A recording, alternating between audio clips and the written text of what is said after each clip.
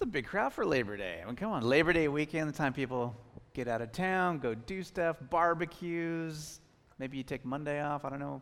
It's Labor Day, right? And Labor Day is also associated with stuff like retail sales and extended shopping hours, which is a little ironic, right? When you consider Labor Day was designed to be a day of rest for the laborers, for the working class, a day that their employers could not,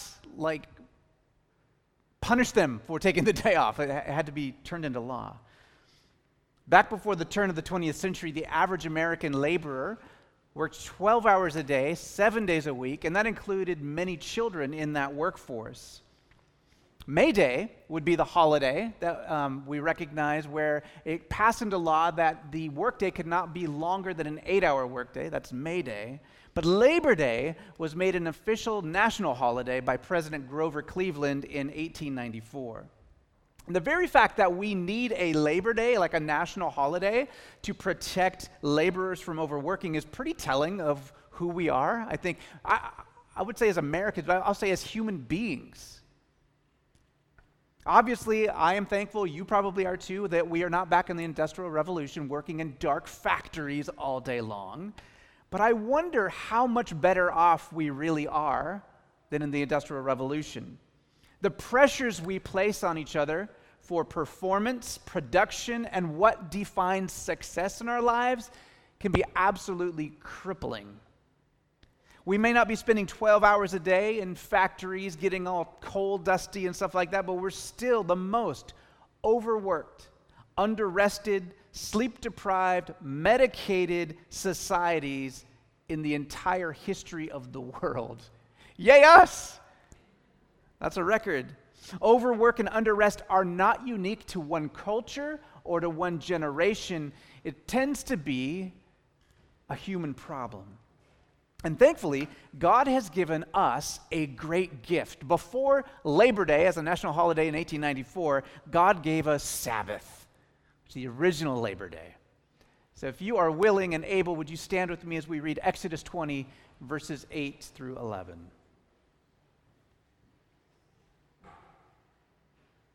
It's right in the middle of the 10 Commandments we hear. Remember the Sabbath day to keep it holy. 6 days you shall labor and do all of your work, but the seventh day is a Sabbath to the Lord your God. In it you shall do no work, you or your son or your daughter, your male or female servant, or your cattle, or the sojourner who stays with you. For in 6 days the Lord made the heavens and the earth, and the sea and all that is in them, and rested on the seventh day. Therefore the Lord blessed the Sabbath day and made it holy. Lord, we're at a risk here, hearing one of the 10 Commandments, like one of the most familiar texts to us. And I'm guilty of this too, Lord, thinking I already know what it means, thinking I've heard it before. And I pray against that inoculation to your word that we so often experience. Would you, by the power of your Spirit, help us to hear you today and help us to respond to what you're saying, both to us as a church, but also to us as individuals. Help us to hear your voice. Amen. You may be seated.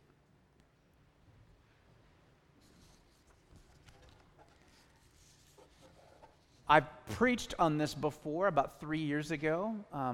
Very much of this is the same. Why am I doing this pretty much again? Because I struggle with this. I really do. And as we enter into the I know it's not fall. I'm a big believer summer is until the 21st of September. I get that. But like with my life rhythm with 3 kids in school, and just kind of how church works too, like it definitely feels like a different season for me and for many.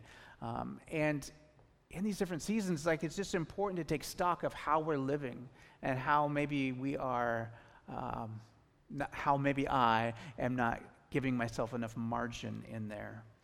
And I can see the ways I've allowed my own busyness and my own fears, which inform that busyness, to kind of take over the both ends of my life. So I wanted to study this for myself, and I bet it would be applicable to about 99% of you too. So just roll with me here. I wanted to preach on Sabbath on Labor Day weekend. All right, so we're going to deal with Sabbath, right? And it's so tempting to just jump right in and say, okay, tell me what to do. What day of the week do we as Christians do Sabbath? And what is the list of stuff I'm supposed to do and not do? And you know I'm not going to just do that, right? Because I think if we try and answer those questions before we answer more important questions, we'll get the whole thing backwards and wrong. I think we need to answer these basic primary questions. One, what is the Sabbath?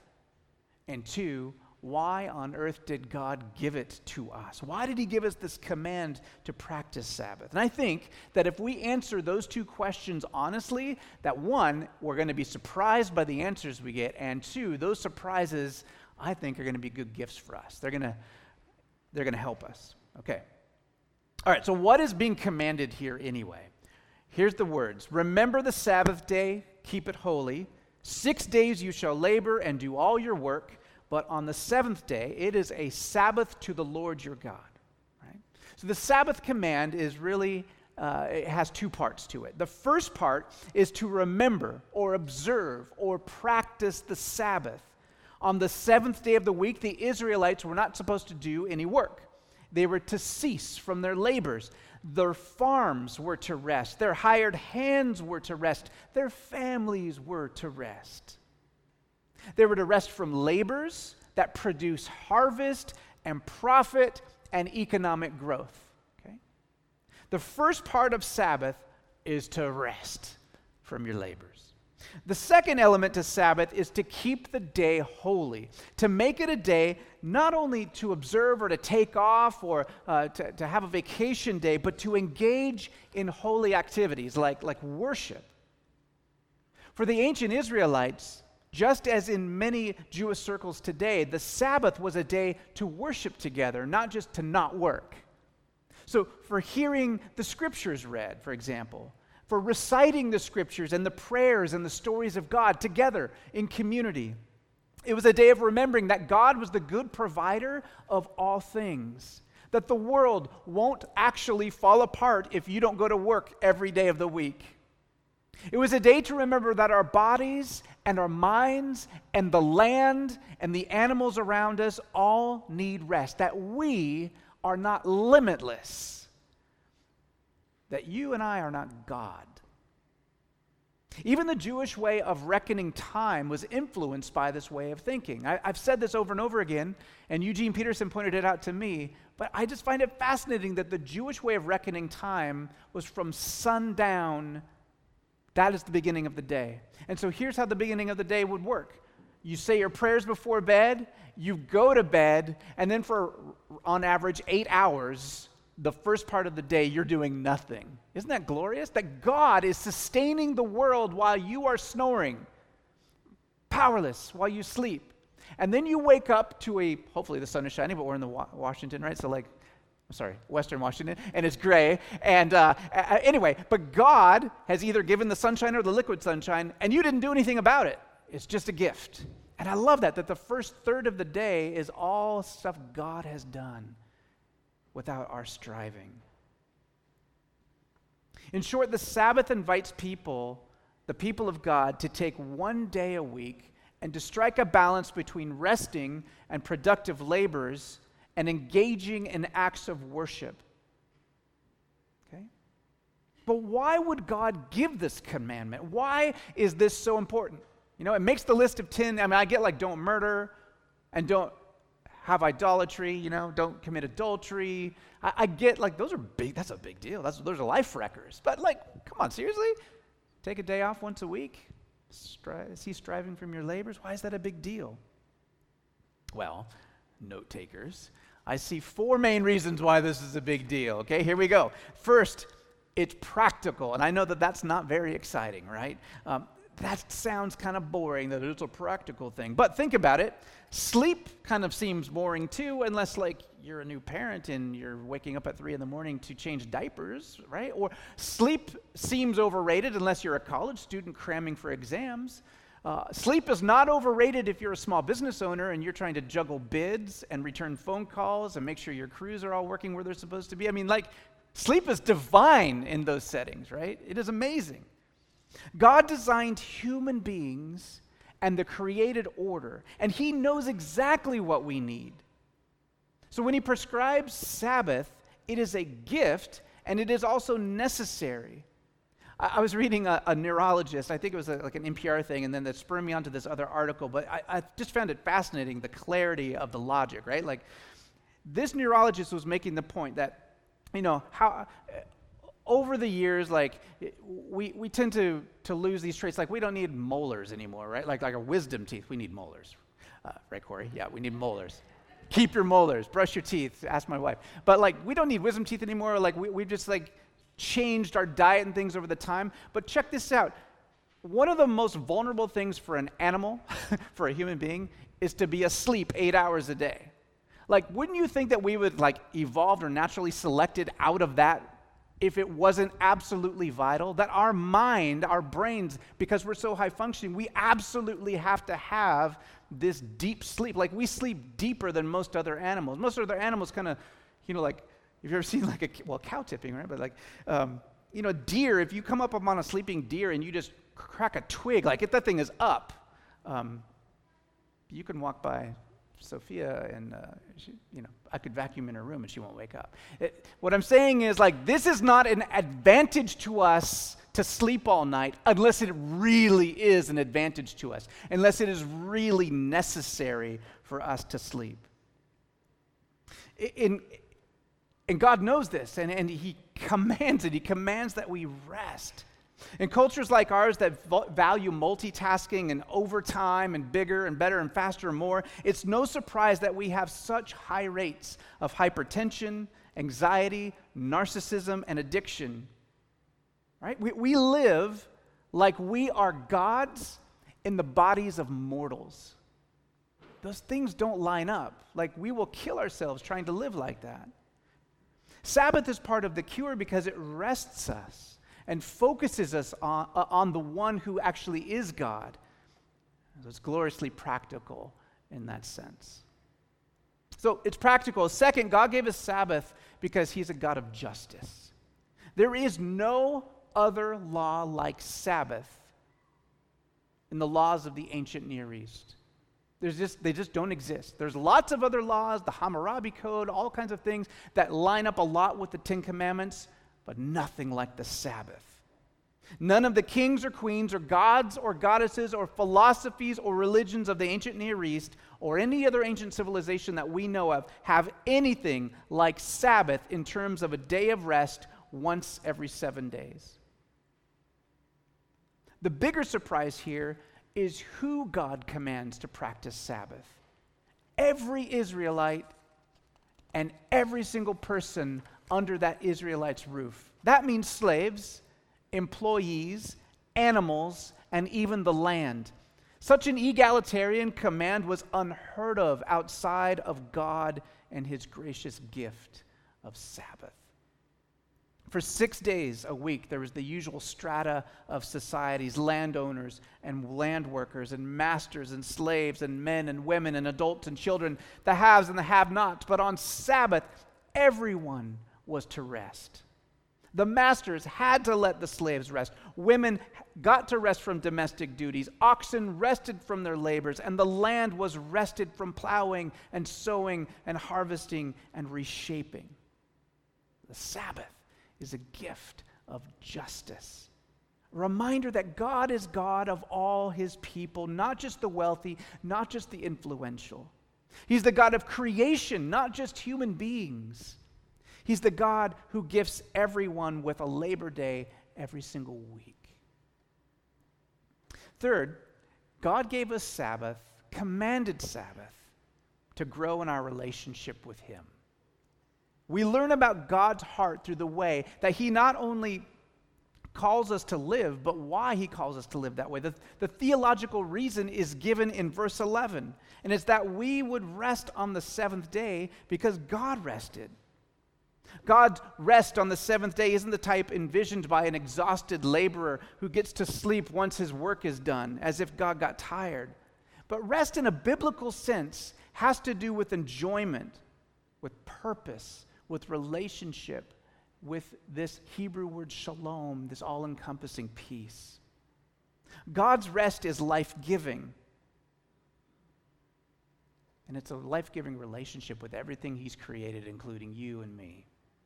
So he knows how prone we are to get confused about what's important in life. We're a people who get tunnel vision on the projects that we're interested in or the hobbies we're interested in, and what's important and what is right in front of us, like our job and our relationships and our phones and all of these sources of pleasure and pain. It's easy to get tunnel vision on those things.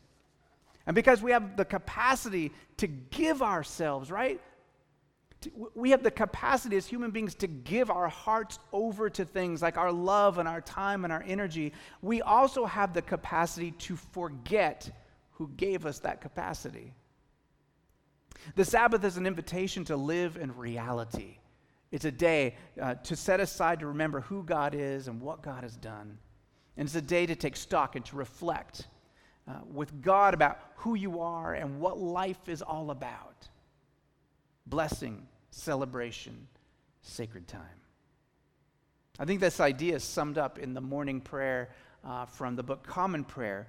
It goes like this: Thank you, Lord, for the abundance of blessings you shower upon us. Forgive us for the many ways we've turned our gifts into our achievements and so forgotten your generosity.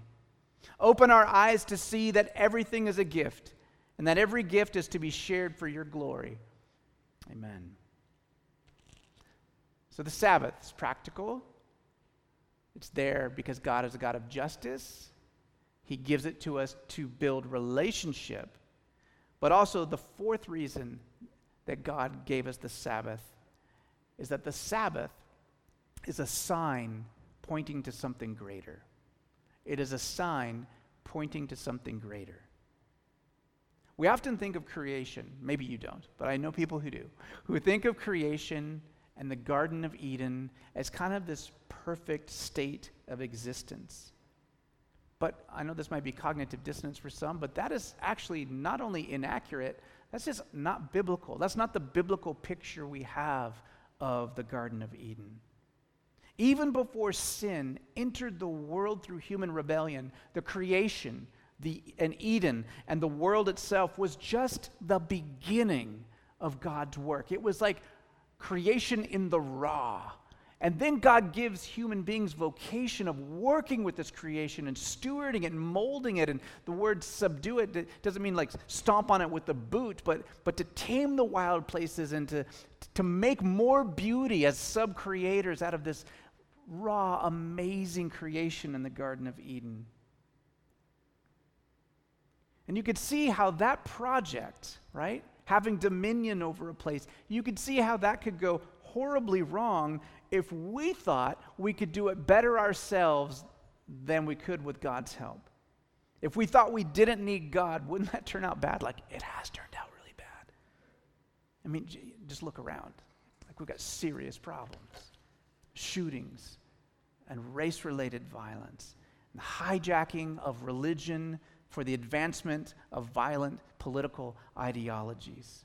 The world is broken, and at the center of that brokenness is human rebellion and pride and ignorance. The Sabbath is sacred time set aside to be a sign pointing to what is to come, a sign pointing towards shalom. When there's not striving, and we're not overworking, and we're not being our own gods and goddesses, and we're not abusing the people that work for us or being abused by the people we work for. It's a sign pointing to a day when that will be every day's reality. The Sabbath points to an age of justice, an age when there will be righteousness for the earth and for the animals. Paul says in his letter to the Romans that the creation itself groans in agony and in expectation and longing for the coming of this age that Sabbath is pointing to. And there's going to be justice among people, among races and genders and social strata. And Sabbath points to that reality. Tied to the Sabbath day is the Sabbath year every 7 years, and then the Jubilee every 50 years, a year where slaves are completely set free, land is returned to its original owners, debts are canceled, a true year of celebration and freedom in God. So the Sabbath points toward the arrival of the kingdom of God. How then do we practice Sabbath? All right, first, let's just look for a minute how people did practice Sabbath. As we've seen, the commandment is twofold. Cease working and keep the day holy. Now, the problem is that the term work is not defined. It's just a prohibition against doing anything that earns a paycheck, or is it a prohibition against doing anything like strenuous, right? The Ten Commandments assume some common sense. So like if you were an Israelite and you had small children at home, you're not going to just like, oh, sorry, kids, I can't feed you today. I'm doing my Sabbath thing. I'm at the spa, right? Like that's not common sense.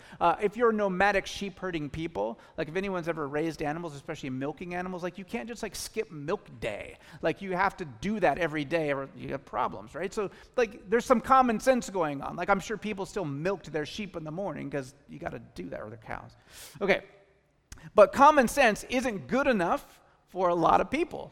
And particularly, we see a group of people, the Pharisees, whom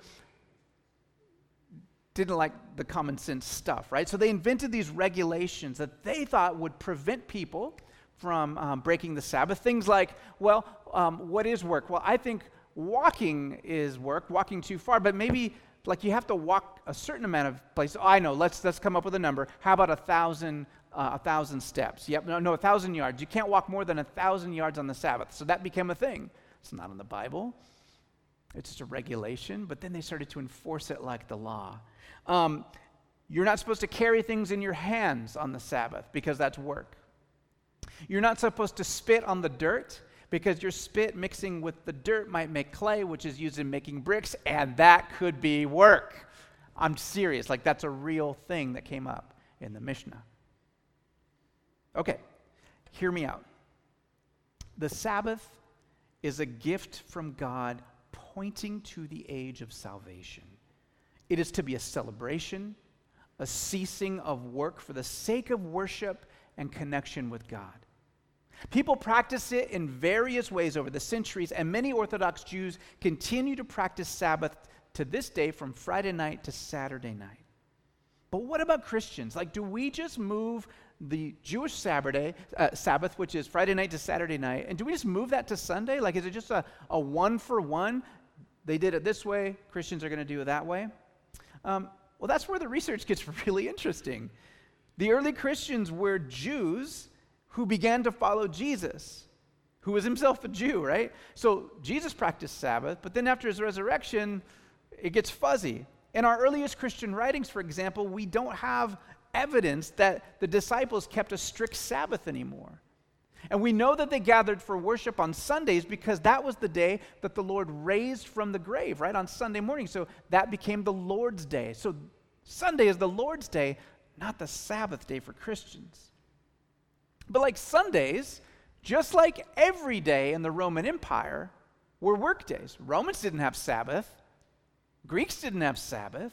So if you're a Christian in one of the Roman provinces, Thessalonica or Philippi or Ephesus, like you didn't get Sunday off to worship. That couldn't be your Sabbath day, especially in the lower classes.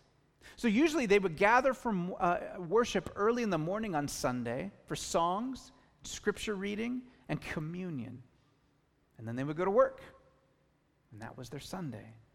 It wasn't until the 4th century AD when the Emperor Constantine made Christianity officially recognized in the empire and it became the majority religion that Christians began to shift that meaning of Sabbath from Saturday to Sunday. But I want to say, along with a lot of good scholarship, that I think that move is a mistake. I've been surprised in learning about Sabbath, and I believe it's a gross misunderstanding of Sabbath to simply move it from Saturday to Sunday or any other particular day for that matter. And here's why. Earlier in the service, Ann read from Matthew 12, 1 through 14. And you know that story. In that story, Jesus is confronted by Pharisees for picking wheat heads off and popping them in his mouth on the Sabbath. His disciples were doing that. They said, you're not supposed to do that on the Sabbath. And then he takes it one step further and he heals someone on the Sabbath, right? And there's that whole thing like common sense. Hey, if your animal falls into the ditch, you're certainly going to get it out, even if it's Sabbath, right? Now, how much more if I heal a person? And I used to always think that story was a simple teaching about how much more, right? Like if you let your animal go in on the Sabbath, you're going to rescue it. Well, we should be able to do good things on the Sabbath, like heal people. Right? I used to think that that's what that was all about. But then you look at what Jesus healed this man of. He had a withered hand. A withered hand. Even as bad as the medical journals were in the first century AD, like there's no thing called withered hand disease, right? Like you're either deformed or maligned or leprous or have a broken hand, but a withered hand, what is going on there? Withered is this term that prophets use to describe disobedient Israel. Like their land would be withered and dried up if they didn't follow God. Their plants would wither up if they didn't follow God. Remember, Jesus cursed that fig tree and it withered up, representing disobedient Israel.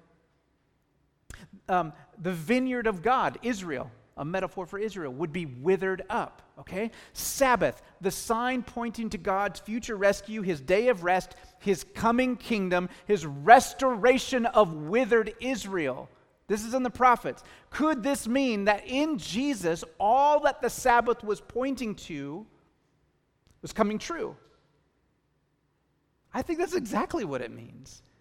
I think that's exactly what it means when Jesus is healing this man with the withered hand on a Sabbath in front of the Pharisees. He's saying, all that the Sabbath was pointing to is in your face. It's me. It's Jesus. How then do we observe Sabbath as followers of Jesus? If Sabbath was a practice that aimed at Jesus, and Jesus has come, then Sabbath, the way it was practiced, is no longer needed. In fact, to keep the old Sabbath regulations would insult the incarnation of Jesus and the cross of Jesus and the reign of Jesus. It would be like saying, no thanks, we're going to keep doing the Sabbath thing, we're going to wait for something better to come along. Jesus is like, no, wait, I'm here, like, I'm what that is pointing to. Okay, so like at the communion table, right? Every Sunday, we officiate over this communion table. We've got bread representing the body of Jesus. We've got the cup representing the blood shed for us. And at this sacrament, which means holy mystery, we recognize that somehow we're meeting with Jesus in a special way, that the risen and reigning Jesus is meeting with us sacramentally in that thing. Now, what if Jesus came back right before I did communion, and he's sitting next to Ryan? I'm sure he would sit next to Ryan at the pew right there. And I start doing communion. This is the body of Jesus given for you, the blood of Jesus shed for you. It would be so redundant and ridiculous. It would be like, well, I know you're right there, but like, we're going to mysteriously meet with invisible Jesus, right? It would be ludicrous to keep doing communion once Jesus is returned in the flesh. And so I think that what he's saying is, doing Sabbath, Pharisees, like the way you've been doing Sabbath, when I have actually come, when everything that Sabbath is pointing to is here, it's not the point anymore.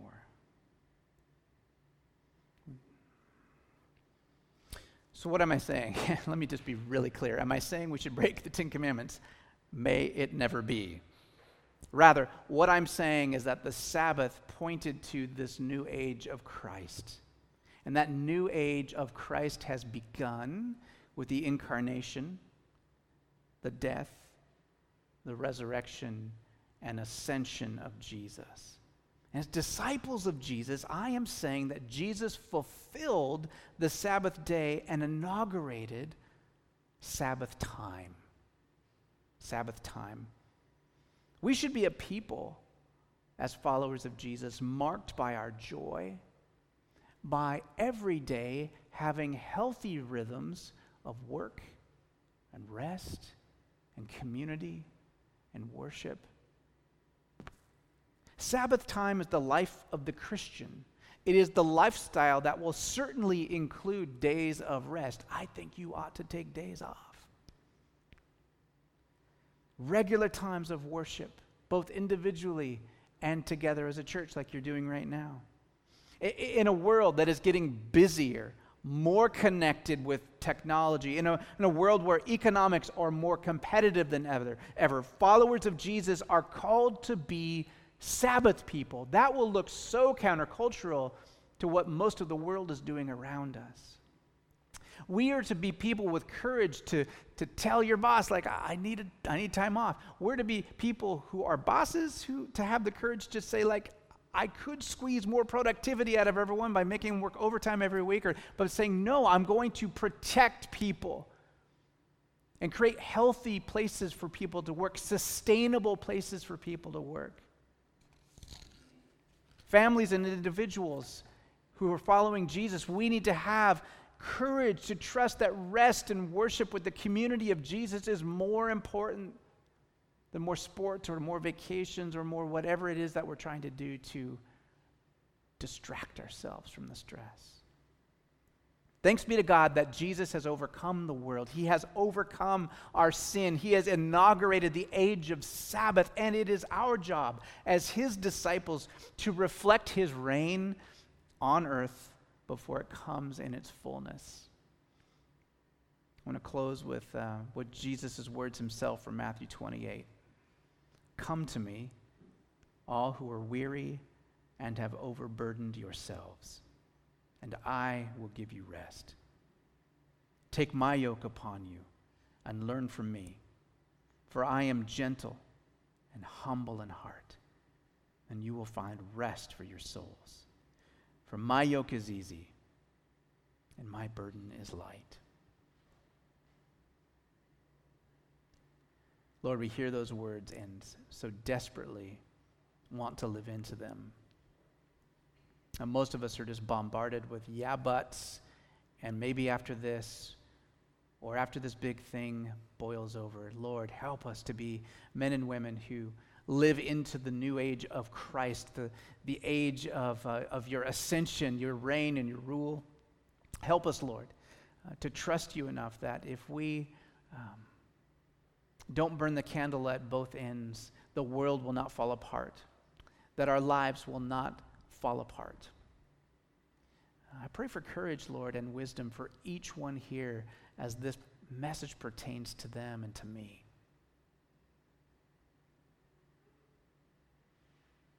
Lord, we need rescue from our hurriedness as much as we need rescue from other things.